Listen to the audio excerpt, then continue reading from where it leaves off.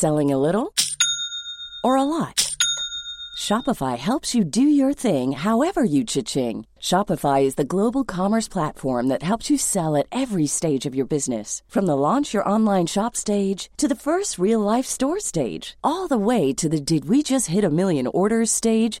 Shopify is there to help you grow. Shopify helps you turn browsers into buyers with the internet's best converting checkout. 36% better on average compared to other leading commerce platforms. Because businesses that grow, grow with Shopify. Get a $1 per month trial period at shopify.com/work. Shopify.com/work. Hey, it's Ryan Reynolds, and I'm here with Keith, co-star of my upcoming film, If, only in theaters May 17th. Do you want to tell people the big news? All right, I'll do it. Sign up now and you'll get unlimited for $15 a month and 6 months of Paramount Plus Essential Plan on us. MintMobile.com/switch. Upfront payment of $45 equivalent to $15 per month. Unlimited over 40 gigabytes per month. Face lower speeds. Videos at 480p. Active Mint customers by 531.24 get 6 months of Paramount Plus Essential Plan. Auto renews after 6 months. Offer ends May 31st, 2024. Separate Paramount Plus registration required. Terms and conditions apply if rated PG. Burrow's furniture is built for the way you live. From ensuring easy assembly and disassembly to honoring highly requested new colors for their award-winning seating, they always have their customers in mind. Their modular seating is made out of durable materials to last and grow with you. And with Burrow, you always get fast, free shipping. Get up to 60% off during Burrow's Memorial Day sale at burrow.com/ACAST. That's burrow.com/ACAST. burrow.com/ACAST.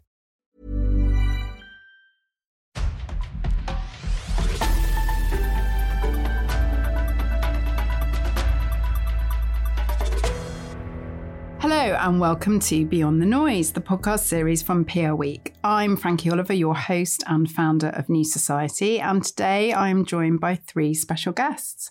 Alex Myers, founder of Manifest, Dan Neal, founder of Alfred, and Dean Connolly, also founder of Latte Recruitment. Hello to you all. Hi. Hello. Welcome. So you may have guessed from this amazing lineup of guests that we are going to talk about a topic that is always hot in the communications industry, and that is talent and recruitment. We know the great resignation post-COVID has put huge pressure on all businesses and created a big talent crisis across the communications industry. Now, in the midst of a cost of living crisis and an economic downturn, we are keen to see if the industry and its people potentially face a whole new set of talent and recruitment issues. So first to Alex, how acute do you think PR's recruitment challenges today versus maybe even 6 to 12 months ago?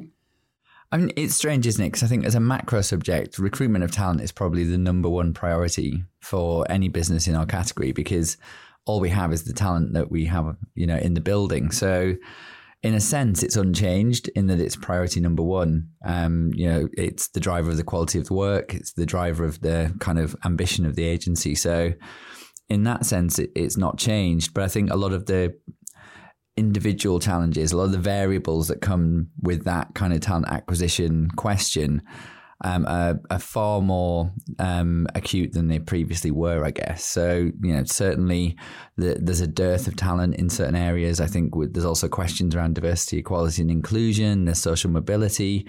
Do you feel that the Great Resignation has ended in the communications industry?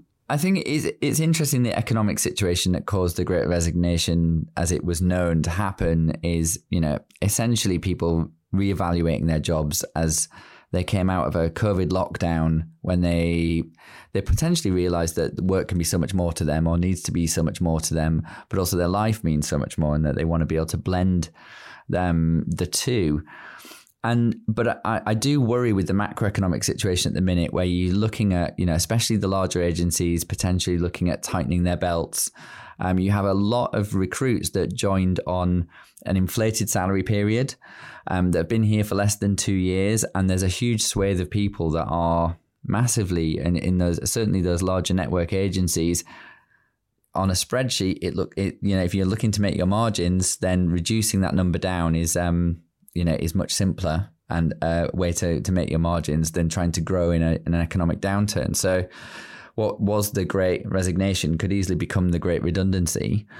And I think, from a candidate's perspective, it's a really worrying situation, especially if you're looking at smaller and independent agencies where the same thing's not going to happen on a redundancy level, but they might be more conscious about hiring. You've got a slower recruitment market. You've got this pool of people entering it from a redundancy rather than a choice perspective. And it could be a really difficult situation. And do you feel that we're in the same place that we were in terms of, really fighting for talent? Or do you feel that's evening out a bit post the Great Resignation? I think it's leveling off. I think there was far more jobs than candidates for a long time there. I think because there was a lot of movement in the jobs market, and I think it is steadying. It's also a time of year. I think people tend to settle down pre-Christmas and look for new roles after Christmas. So I think as you move into the autumn, it always naturally steadies. But I think there's just an uncertainty that's driven that stability as well. But I think just post-COVID, the recruitment market's completely changed compared to what it was previously. Certainly in my experience.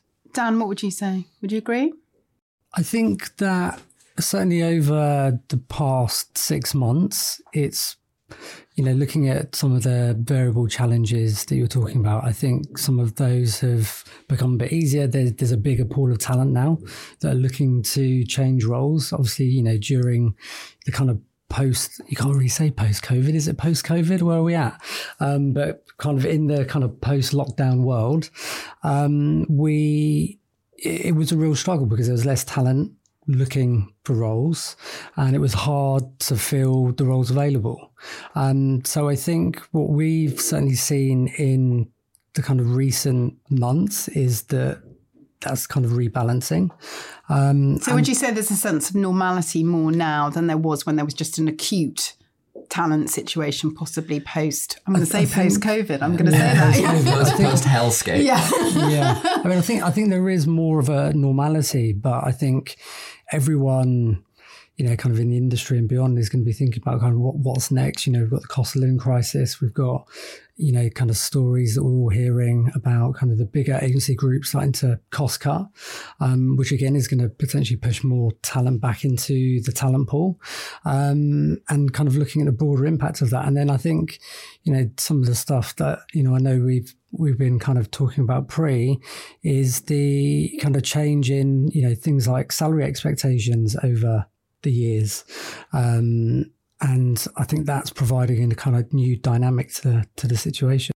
And I think also if we think about Alison Clark that we had on the podcast a month or so ago, we were talking about potentially the need for, especially the big agencies, to not kind of slash and burn, as it were, and really think carefully about their margin. Because I think whatever kind of financial projections have been put in place where maybe you both as independent agencies potentially have a little bit more movement and ability to make more independent decisions, sometimes in those bigger groups, there's going to be bigger conversations, I would suggest, around margin and how much movement there is for people, right? Yeah, I mean, I think certainly going into next year, without sounding too bleak, I think there is a bit of a decision, you've got to make in terms of, you've got pressure from the cost base, the staff cost base, which I think we'll probably talk about a bit more in detail in a minute. But then, you've got the pressure from the other side in terms of clients not wanting fees to go up because they're trying to control their cost base. So if you're going to want to continue to invest and grow next year,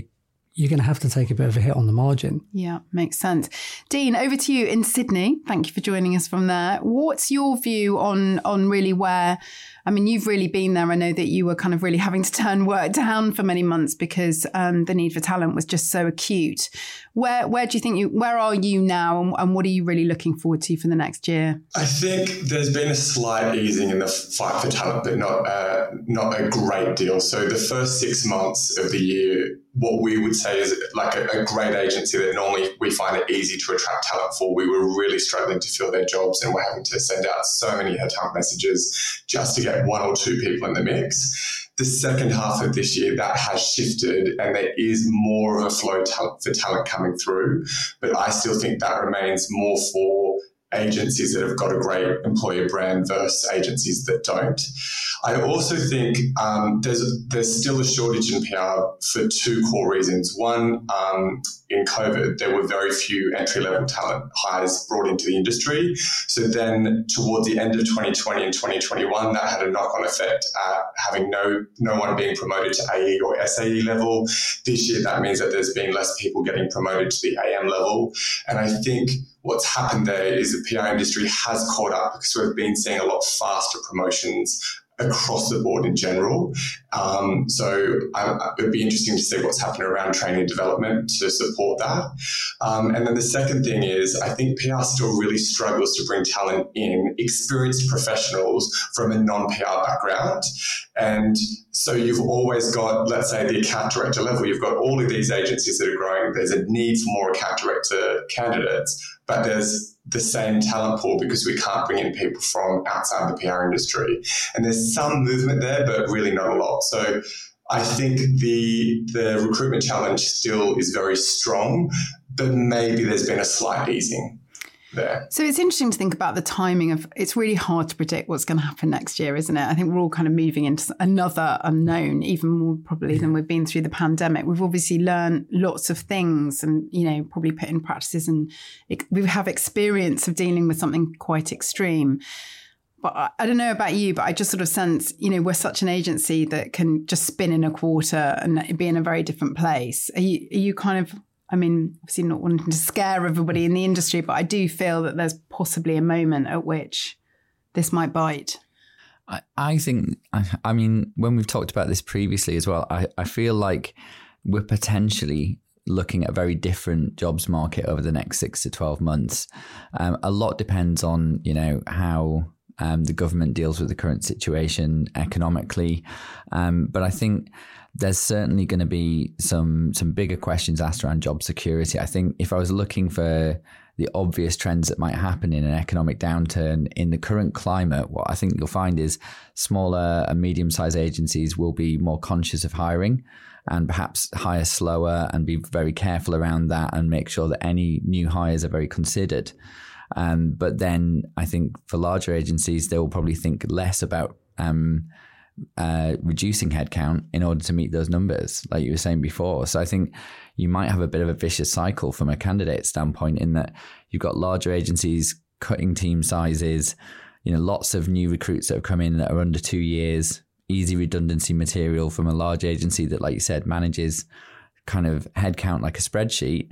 And then you've got the smaller agencies that potentially were looking to recruit desperately this year, but actually are potentially putting the brakes on a little, perhaps looking more at the freelance market to ensure they're not overstretching themselves from a salary burden standpoint because the margins are more of a struggle. So, you know, it could be a very difficult situation for people in the next 6 to 12 months. I mean, hopefully it won't be. But I think if we think about the Great Resignation, it was such a test of who your employer was, really, wasn't Absolutely. it? So actually this is yet another test over the next 6 to 12 months of who your employer is, because we've seen it. I mean, how many times have we seen it that we literally, you know, people lay off and then they lay the junior staff off and then we all grow again and then they can't get the junior staff. It's like a cycle that's been, I don't know, I've been in this game for 25 years and I've seen it many times over and we don't ever seem to be able to change it. So how do we change that? Could we change it? I think there's something to think about, which is the whole kind of retention piece, because, you know, we talk about it a lot within the industry in terms of people stay somewhere for a year or two and then move on, whether that's by choice or by a situation. Get a better salary. Yeah, or the situation that we're, you know, potentially going to see next year. But, you know, kind of when you kind of look at a business and its performance, it kind of relates heavily to its culture within the organization. And really, as someone that employs someone, you want people to stay with you for the long term because, you know, those people embody the culture of the business.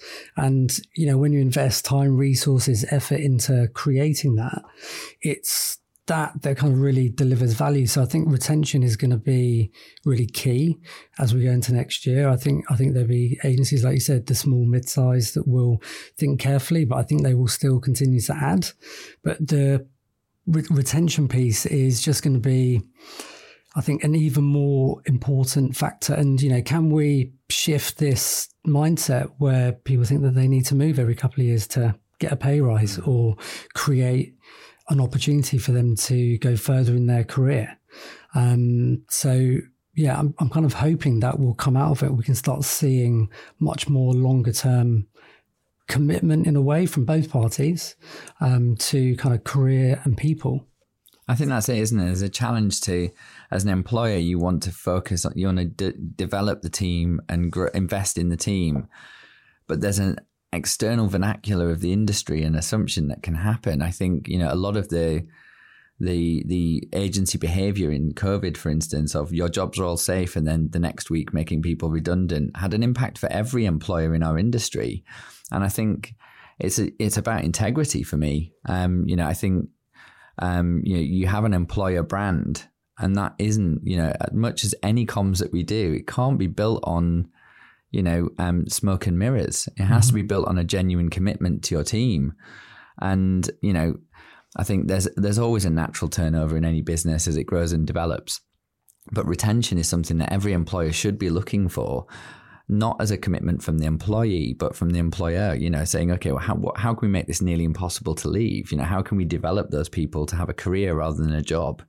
And it's a challenge for the new recruits, especially, to believe you when they've come from cultures where that's all been there before, you know, but it's just been a thin veneer across a spreadsheet that they're willing to reduce the number of at the flick of a switch. I think the trust point that you mentioned is the key thing. In terms of the, you know, from both parties, in terms of trusting the organisation and trusting the team. And I think it's down to the organisation to show that they trust the team. And you also, you get that back. So if you can create an environment where there's two-way trust, you know, we can get into things like quiet quitting. Quiet quitting is because there's a breakdown of trust between employer and team member. They're not in a place to be able to come to you and say, I'm not happy in my job anymore, or I want this opportunity, or do you know what? I see X, Y, and Z people within my peer group getting paid X percentage more than you do here. So if that really is a thing, that is because of a breakdown of trust. Yeah, no, I can totally see that as foundation of any team. Thinking also about clients, I mean, going into next year, there may be clients that kind of have to take their foot off the gas on certain projects and so forth because of the downturn in the economy. But I can also see those clients expecting those teams to be there for when they want to dial back up again, right? And otherwise, potentially that puts the future of that long-term client also at risk.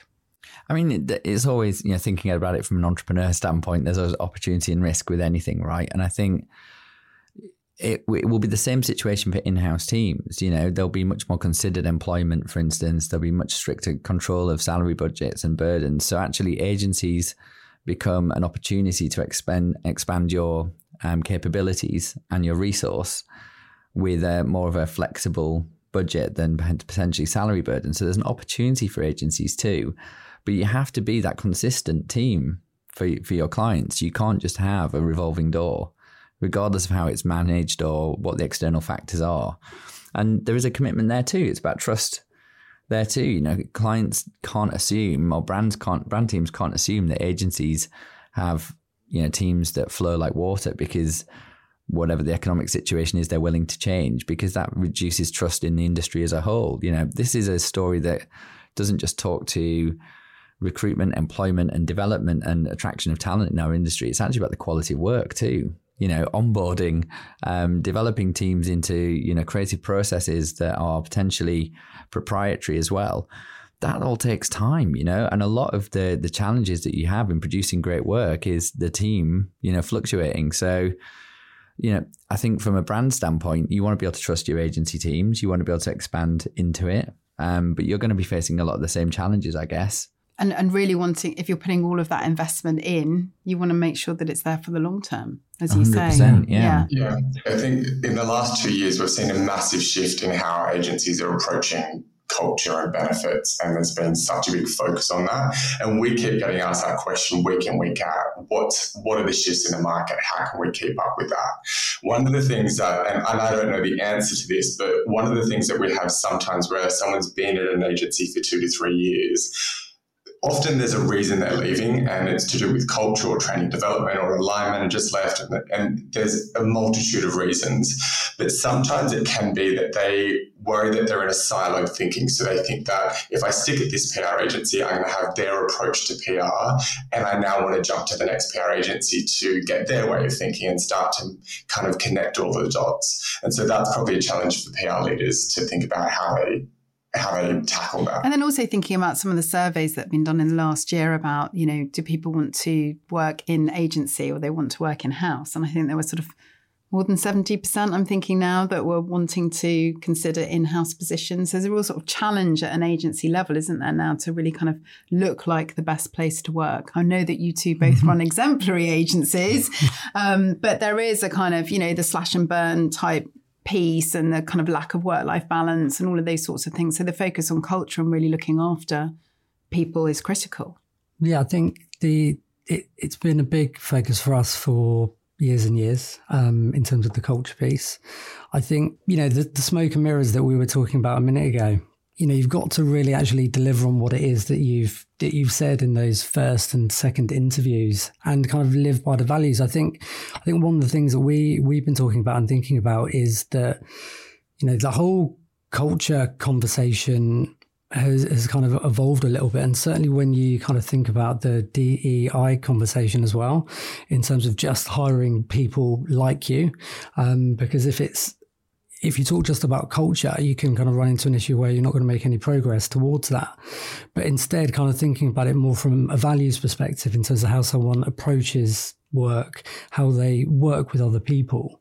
I think the values alignment is, I think, one of the reasons why people leave an organisation, because it doesn't live up to the values in which it says it has.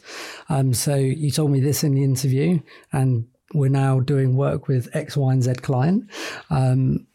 What's happening? Yeah, there's a mismatch. Yeah, it's a mismatch. And I think there's an industry vernacular that's the challenge. We mentioned before around trust, and you were talking about the kind of smoke and mirrors aspect. But I think, unfortunately, the whole industry suffers when you don't have integrity in your recruitment and how you deal with people and your culture within your business. Talking about sustainability one minute and then taking 40% of your fee income from fossil fuel clients, for instance, the next. That's the kind of behavior that undermines the entire industry culture. And there's only so much you can do when you're swimming upstream. I think I've probably spent 90% of my time in recruitment conversations with talent and candidates, especially like Dean was saying, when they're coming from outside of the PR world, trying to convince them that it's not the situation that everyone paints it to be, because I'll be honest, it's a minority situation that we work with integrity, trust, that we focus on DE&I, that we have a structure around that we have benefits that aren't built around poaching talent, but actually retaining talent and investing in people.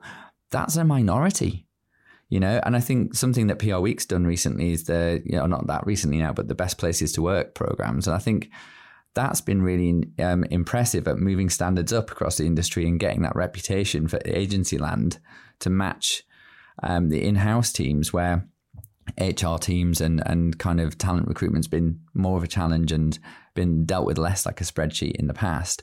And I think actually that's done much more than the kind of industry regulators or the groups that, the PRCA and CIPR and et cetera, talking about, okay, here's the standards of recruitment. They've not really done anything, not moved the needle. I think actually that was a good demonstration of how one kind of movement and one project can actually demonstrate and elevate standards across the industry. You have to now keep up with these people. But also you can take inspiration from them. I think that was a great program, and it shows that there is a bit of light at the end of the tunnel, to be honest. Yeah, absolutely. Just thinking, Dean and Alex, also we've had this conversation around salary versus culture when people are sort of in the recruitment process and really kind of what's getting them through the door, and whether kind of people are being seduced by the kind of big headline salary. And then potentially also maybe what they're being told about the culture, but they're not really going to experience the culture until maybe the first 3 months of being inside a business. Are you seeing some trends around that in terms of that playing towards you being able to hire recruitment, or having to fight on a salary level and not necessarily a culture level, even though the culture is actually probably what's going to win for everybody long term? Yeah, it's still rare for us to have a candidate consider changing jobs purely based on salary. It's 80% of the time it's normally an issue with the training and development, the culture, or they didn't get the pay rise that they thought it, and then there's all these other underlying issues. So going in with a headline, look at this massive salary, this is what we can poach you on. It doesn't really work. There has to be more meat around the bones. And that typically at the moment, I think the number one thing is culture and employer brand. How you're presenting yourself to the world as an agency matters. And then I think the second thing after that is purpose. So the clean creatives or the B Corp, or just what you stand for with your values, as Alex was saying. But then what surrounds all of that is salary. So there's a market trend, and candidates now know what they're worth. They're getting multiple offers come through the door, but the salary is not the deciding factor as to why they're leaving the job or why they're accepting a job, unless there's two opportunities on the table that are pretty much the same in their mind and in their gut feeling. Then they will probably go with a higher offer purely based. Selling a little or a lot? Shopify helps you do your thing however you cha-ching. Shopify is the global commerce platform that helps you sell at every stage of your business. From the launch your online shop stage to the first real-life store stage, all the way to the did we just hit a million orders stage. Shopify is there to help you grow. Shopify helps you turn browsers into buyers with the internet's best converting checkout. 36% better on average compared to other leading commerce platforms. Because businesses that grow, grow with Shopify. Get a $1 per month trial period at shopify.com/work. Shopify.com/work. Burrow is a furniture company known for timeless design and thoughtful construction, and free shipping, and that extends to their outdoor collection. Their outdoor furniture is built to withstand the elements, featuring rust-proof stainless steel hardware, weather-ready teak, and quick-dry foam cushions. For Memorial Day, get 15% off your Burrow purchase at burrow.com/ACAST and up to 25% off outdoor. That's up to 25% off outdoor furniture at burrow.com/ACAST. On that. So salary doesn't always lead the recruitment conversation, but it's obviously a big part of it. So Alex, Dan, how are you finding that situation between salary? Dan, to you first. Yeah, I think I certainly agree with Dean in the fact that it's both elements. You need to bring both, and that is the expectation. And I think that's positive. I think it's positive for the industry that people are expecting more from us as agencies because of the kind of many stories and the reputation that some have within the industry. We've kind of got to push it forwards, and I think it is about both. But I also agree there's a band there. You've got to be still at the right level and competitive. Otherwise, doesn't make sense. It's going to be a hard sell. Alex, you've also talked about having quite firm salary bandings, which has kind of helped you through this process. Yeah, I mean, I think it's a challenge, isn't it? Because I keep going back to this word integrity, but I think something that's changed dramatically in the last 2 or 3 years is transparency. So actually having a salary on the job ads is something we have always been very committed to, but we're now seeing that. Oh, that's interesting. I've not often seen that, I must say. Yeah, and I think now more and more agencies are doing that, and I think it's because you don't want to end up in a conversation where someone's salary expectations are miles outside your own, but also it means the discussions around the package and the discussions around the culture happen sooner. There's not this kind of elephant in the room of, well, how much is it worth? Am I willing, if they've shown up to the interview, they're willing to work for, what the salary band is. But also it's important from a DE&I standpoint. We can't just negotiate with individuals based on how desperate we are for them to join the team at that point in time, because it undermines then the packages we've given to the rest of the team. It's equality is so important, right? So in order to manage that, you have to be able to build this this bigger picture, this narrative that says, okay, if you join, then this is what we're hopefully able to bring to you as an employer. And here's the career you can carve out and you can craft here too. But I think that transparency is lacking. And I actually, as much as I really, really love what Dean's saying about the candidates not seeing salary as the principal reason why they're moving jobs, and I really hope and pray that that's the pervading culture amongst candidates, because certainly someone who works very hard on that cultural aspect and that employer brand, like it's kind of nice to hear that that's significant.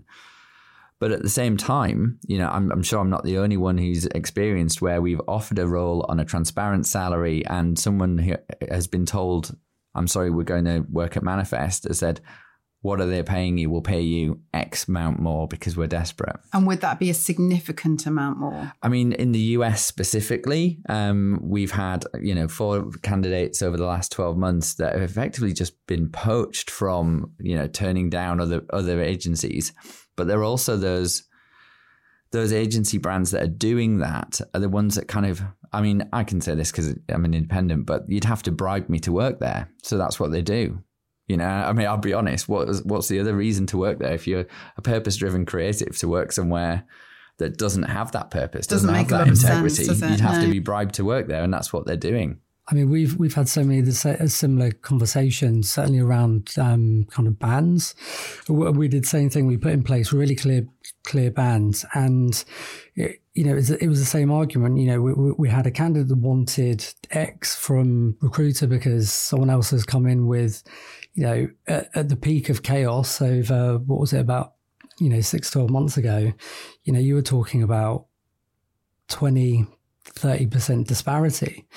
And it was the same conclusion that we came to as well. And we were kind of really, really stood by, which was, well, the team that we have are on these salary bands. We can't just bring someone in above them because we're desperate. And I think that also contributes potentially to agencies that may have kind of entertained that or done that into pay gaps.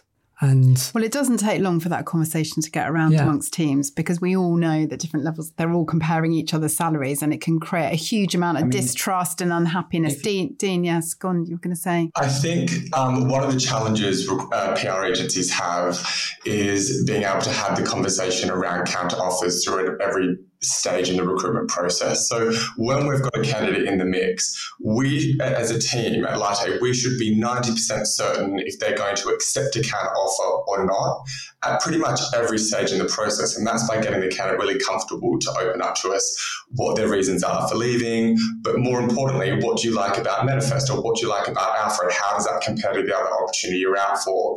And then pre-closing those offers through the process. And so when you get to the very end, you should have either an internal recruiter or a recruitment partner that's being really upfront and saying, hey, do you know what, Dan or Alex, this candidate is out for 2 other opportunities. Our gut feeling is they're going to accept a counter offer because of these reasons. And then you can decide to pull out of the process or put an offer in and keep your fingers crossed. And I think sometimes managing that process well can avoid getting into the counter offer wars that are happening. So Dean, also just to follow on from that, thinking about the recommendations that you might make to agencies, in the recruitment process, what are you saying are the really important things that the agencies need to be achieving right now? I think the interview process leaves candidates have a lot of assumptions are made between the hiring manager and the candidate, and it's about eliminating those assumptions and doing a pulse check at every point in the process. Now, the hard thing is if you own an agency or you're a hiring manager and you check in with the candidate and say, hey, how do we compare with the 2 other roles that you're out for? They're not going to tell you the truth. And unless you can really use emotional intelligence to get them into the headspace to open up. So doing pulse checks through the interview process, but also checking in and saying, hey, do you have any concerns with the role? Are there any areas we haven't covered for you in detail, and allowing them to feel comfortable to ask those questions. Because I actually find it, when you're in recruitment for so long, or you're a hiring manager for so long, you find it odd when a candidate feels uncomfortable to ask a question that they think might come across in a bad light. And I'm like, no, you're just literally finding out about the role. Ask everything you need to so that there is no stone unturned. So I think pulse checks, making them feel really comfortable to state what their concerns and issues are, and try and manage that salary process throughout the interview process, not just at the very end, are 3 things I would do. And a conversation that we've also had, Dean, which I think is really an interesting part of the interview process, is how much that first interview is also about chemistry and culture and helping people to really get a sense of the place that they're about to join, rather than 100%. So why are you here then? Or that's it's a 50, slightly 50 more aggressive thing. Yeah, two-way street. And I think what we've found, because when we've got a client that says, so why do you want to work here? It's okay to ask that question, but it has to be further down in the process after you've given them a pitch. If it's the first thing that you ask straight off the bat, it's off-putting to the candidate. They're like, I don't know, I'm here to find out why I want to work here. And it's a hard thing. And actually, when I'm hiring into Latte, I find it difficult because I do want to know, why are you interested in Latte? So the advice I give a client when it comes to hiring for myself, I'm like, oh, Dean, you need to follow what you're dishing out here. And it's really difficult. But yeah, it needs to be 50% pitch from the agency, and then the candidate needs to also pitch themselves as well. So, Alex, looking from an employer perspective, what advice would you give to candidates through that recruitment process? I think it's coming with a clear idea of what you're looking for. Like Dean was saying, I think understanding not just what it is about your job that you enjoy or don't enjoy, but what is it about the working environment that you enjoy or don't enjoy. There used to be much more of a focus around work-life balance. And I think now it's much more about work-life blend as we're in a hybrid working environment. You know, can I bring my full self to the role? Can I bring my interests into this culture? Can I be my full self here? I think that's something that is very important to me as a business leader, that you feel that people aren't putting on this face when they come into the business, that they don't feel they have to perform a role, so to speak, that they're actually here to, rather than know their stuff, rather than know their role, so to speak, and be able to swim outside their lane, do their own thing, have that freedom. So in order to do so, you have to ask those questions around culture. You have to ask those questions around, the ways of working, but also you have to go in there with a clear idea of what it is you want, because it's very difficult, I think, to get that into a conversation without having those indications. Exactly. And I think, having salary as a transparent thing means that kind of taboo's gone, right? So you don't need to be worried or concerned around that area. And you can just actually instead talk about the magnetism of the role to you. And it's perfectly fine as well from a candidate's perspective to just say, look, I don't think this is right for me. Not every fit is going to work. And I think one of the biggest challenges is people accepting a role and then regretting it when they arrive. That's kind of a dreaded moment from a founder's standpoint. I mean, we actually offer a bonus if you leave in the first 3 months in order to try and promote that idea of it's fine to go if it's not working out. Remind me what it's called, Alex.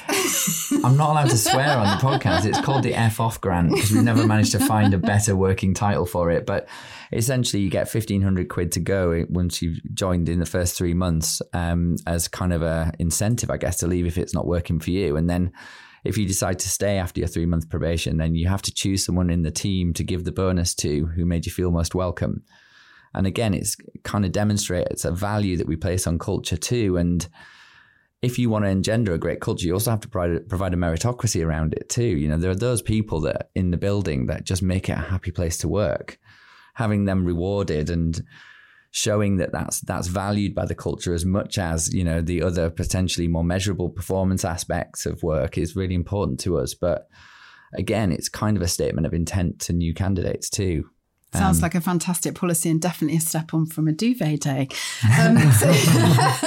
So Dan, to you, what advice would you give to future recruits through the process? Coming back to some of the stuff that we touched on earlier, I think it's about understanding whether your values are aligned with the organisation and you kind of want to do the same stuff. So whether that's work, the type of work, the clients that you're working for. But just digging into that for a second, finding out about values, right?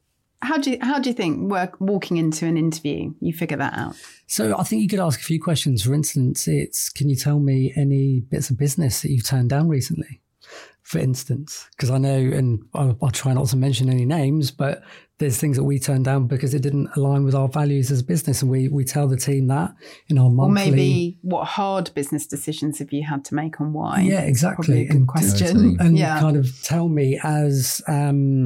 as an employer, what have you done to show that you live by these values? Okay, that probably comes across as quite punchy if you kind of frame it like that. But I think you can ask those questions. And I think if you're sat on the side of the table that, Alex or I would be, you'd be like, I kind of like the fact that this person's willing to come in here and ask these tough questions, because you need that within the culture of the organization to make a culture what it is. Because ultimately, whilst, we can set direction, we spend lots of time putting in place kind of policies and benefits to back up the culture. The culture is made by every single individual within the business. And that's such an interesting question, isn't it? Because you're both founders, right? You live and breathe. You are the person sort of helping to architect, that and curate that culture. How are you sort of getting the people around you to also sort of carry that with them in the interview process? Because you can't always guarantee that every interview is going to be the interview that you're in. And I think that's where, for us, the DE&I processes we've put in place have really helped. And it's made our recruitment much better in terms of getting candidates that stick around. And, we've always had really good retention, which is great, but also not unique, I guess, amongst independent agencies, where you're able to put your arm around people and they're able to progress probably a little faster. But within our kind of structures, we have to have someone from every level of the business within the interview process. We have to balance. You can't remove unconscious bias from the recruitment process, but you can balance unconscious bias. So we have to make sure that you're meeting a wider group of the team. And what I love in that situation is I get asked the questions, okay, well, what business have you turned down? And I love it. It's not a principle till it's cost you money. So you get to talk about the stuff that no one asks you about usually. But then what's it like to work here gets fielded by an account executive, because realistically, they're much more authentic in their experience than I am. And everyone's free to say as they please. They're not always in the same room as me either. So all of that's balanced. But I think the more people you can involve in that recruitment process, the more you potentially sell the business to the right people, And I think there is this idea that, you meet the founder or you meet the CEO, you meet the managing director, and it's kind of their job to sell to you and it's your job to sell to them. That interview process is kind of broken. It should be a case of meeting and connecting, like you said, with chemistry. Those words are fantastic, but I'll be honest, when I entered the jobs market out of uni, that wasn't the way an interview was. You turned up. Wasn't it in the pub? You turned up, well, I wish. You turned up bricking yourself, you in the pub. And you'd had to speak to someone who, was very had formal. A formal list of questions to ask you, which were like the questions that Dean was saying as well, like what made you interested in Manifest? I mean, I'll be honest, I have probably asked that question out of just pure by rote in the past. Because you said hello sexy on your front page, right? Well, welcome home sexy. There's a big story behind that. There's a big story behind that. But yeah, there's that as well. But yeah, I mean, it's because you're looking for that cultural connection and you want to kind of fast forward to it as well. But one of the biggest jobs for me in the recruitment process, or in any recruitment process, not just for an individual, is to break out of interview mode. Try and make it a conversation. I feel like... I think we've all just got to get back to the pub, no? I mean, we do lager too. We do interviews in all different environments as well. Yeah, I think in the boardroom, that's for us, it's the final stage of interview. So we do coffee shops and we do pubs and we do, kind of open spaces in the office. Like, I think it's important to try and not feel like it's a formal one-to-one, your answers are being written down kind of vibe. It should be much more, what do you want to know and what do we want to know? And let's get to the bottom of that. It's a two-way thing. And certainly in the context and the environment that we've all been kind of working over the past couple of years, it's been hard to attract talent. So I think this has hopefully kind of shifted many to realise that it's not just getting someone into the room, grilling them, who gives the best answers, we'll give them the job. It's about the bigger picture and understanding, is this the right place for them? So I think it's about both perspectives, and you do that through a conversation rather than a list of questions. I think also what works best is, and what could help PR agencies, is they have an interview prep pack, which tells the candidate and makes them feel comfortable. Hey, ask us these questions. This is what you're going to be doing in the interview. At Manifest, you'll be sitting out in the team, so don't be shy, interact type thing. Because we spend a lot of time prepping candidates, and the more prepared they are, the better they are. And we've had some clients say, oh, we don't want them to be prepped on questions, or we don't want them prepped on this. But it's like, it is a little bit like a pitch. Even if it is a conversation, you still feel like you're in the spotlight. So if you know, this is what I've got to show, and this, it's okay for me to ask these questions, you'll have a much more fruitful interview. And I also think hiring managers need a lot more training across the board, because they ask their 4 questions and they go, oh shit, I don't know where to go next. And then they just start talking about the role again, and the interview goes off track, and the candidate comes out and says, oh yeah, it was great, but they spoke 80% of the time. I only got to speak 20%. Yeah, I think that can obviously make a huge impression. I think there is a massive lack of training, isn't there, about how to recruit and interview and so forth in our industry. I mean, I've read books, that's the only thing. There's Laszlo Block's Work Rules is really good. There's a bunch of books around, reducing bias in recruitment. But I think what Dean's just saying is it's also difficult, isn't it? Because you want, there's a difference between preparedness and scripts, and I think, that's something from a candidate's perspective and an employer's perspective. The worst time is when it's just wooden script, or, it's like watching Newsnight. You ask a question and you get a completely different response back because they've not practiced the answer to that question. So, it shouldn't feel like a Q&A. It should feel like a conversation. And that means preparedness helps that happen on both sides. Yeah, no, absolutely. I don't know about you guys, but I feel like we could roll on for another hour, but I have a feeling that we are going to have to wrap up, even though I feel like there's just so much wealth of experience in this room that I think can really help the industry. So listen, thank you so much to all of you. And thank you so much to Dean for joining us from, what is it, midnight in Sydney? So, yeah, it's nearly 1 a.m. Oh, now. wow. And you're still smiling. Thank you. I was like, a recruiter on the PR Week podcast. I'm not giving that up. So thank you so much for joining us. Thank you. And also really for kind of helping everybody that's listening here to really help think about, the challenges that they've got ahead. And I'm sure that your advice has been incredibly helpful. So thank you so much. No worries. Thanks, Frankie. Cheers.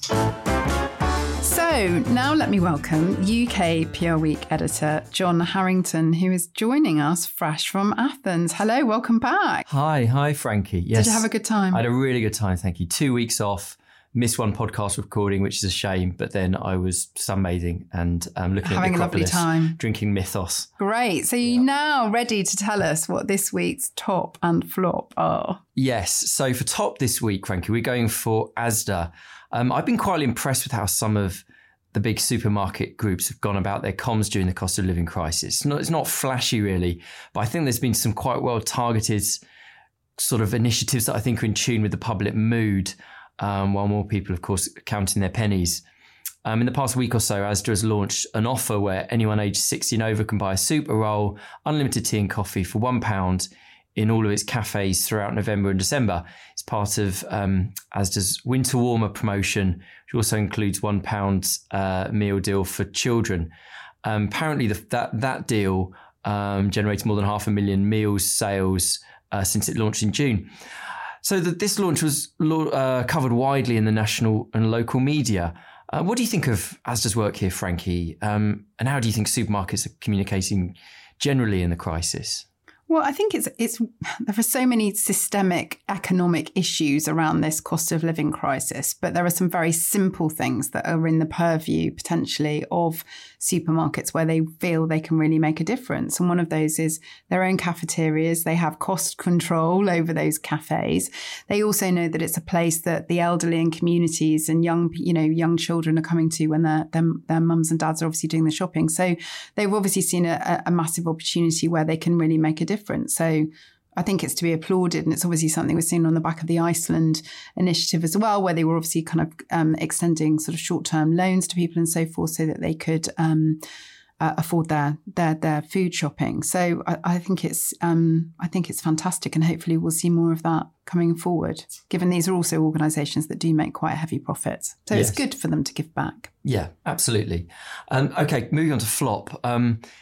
Very different situation here. We're going for two former Spanish football stars. This is a bizarre situation that occurred on Twitter on Sunday. You may have seen Iker Casillas, who's former Spanish goalkeeper. He tweeted, "I hope you respect me, I'm gay." His former Spain teammate, Carles Puyol, responded, "It's time to tell a story, Iker," and then added a kiss emoji. This all sounds like quite unusual. Casillas later said his Twitter account was hacked. I'm not really sure where to start with this. It does sound like it was hacked, though, don't you think? I mean, that have is no the sort idea. of awful thing that somebody would do on somebody's Twitter account because they know it potentially would be quite damaging. I mean, maybe, but it also seems like the thing is, we don't know. Let's be honest. But if we take his word for it that his account was mysteriously hacked, Puyol severely misjudged his attempt at humour here. I mean, that's probably being kind. At a time when there's rightly such a focus on prejudice in football, including homophobia, incidents like this at best seem cloth-eared and totally out of step. And at worst, you could say it might appeal to unsavoury elements in the beautiful game. Puyol later apologised, I should say. Bizarre, but I don't think anyone's come out well from this. Obviously, some sympathy for Casillas if his account was hacked. Have you got any more thoughts? Do you think this is just one of those bizarre moments, or is there a real kind of failure of communications at the most basic level here? I mean, I think it's really hard to say, isn't it? On one level, just listening to the initial tweet, it did sound a bit like it had been hacked. I mean, I've got a 9-year-old. I know kind of what kids can do and what people can do when it comes to sort of thinking that they're being a bit funny on somebody's social media channel. So I can definitely see that. And then if it wasn't that, then obviously it's tone deaf, completely misjudged. And yeah, I mean, what is there to say? I mean, it's completely out of step. Yeah, agree. Great. Thank you so much, John. Welcome back. Thank you. So that brings us to the end of this week's show. We hope you enjoyed it and we look forward to you joining us next time.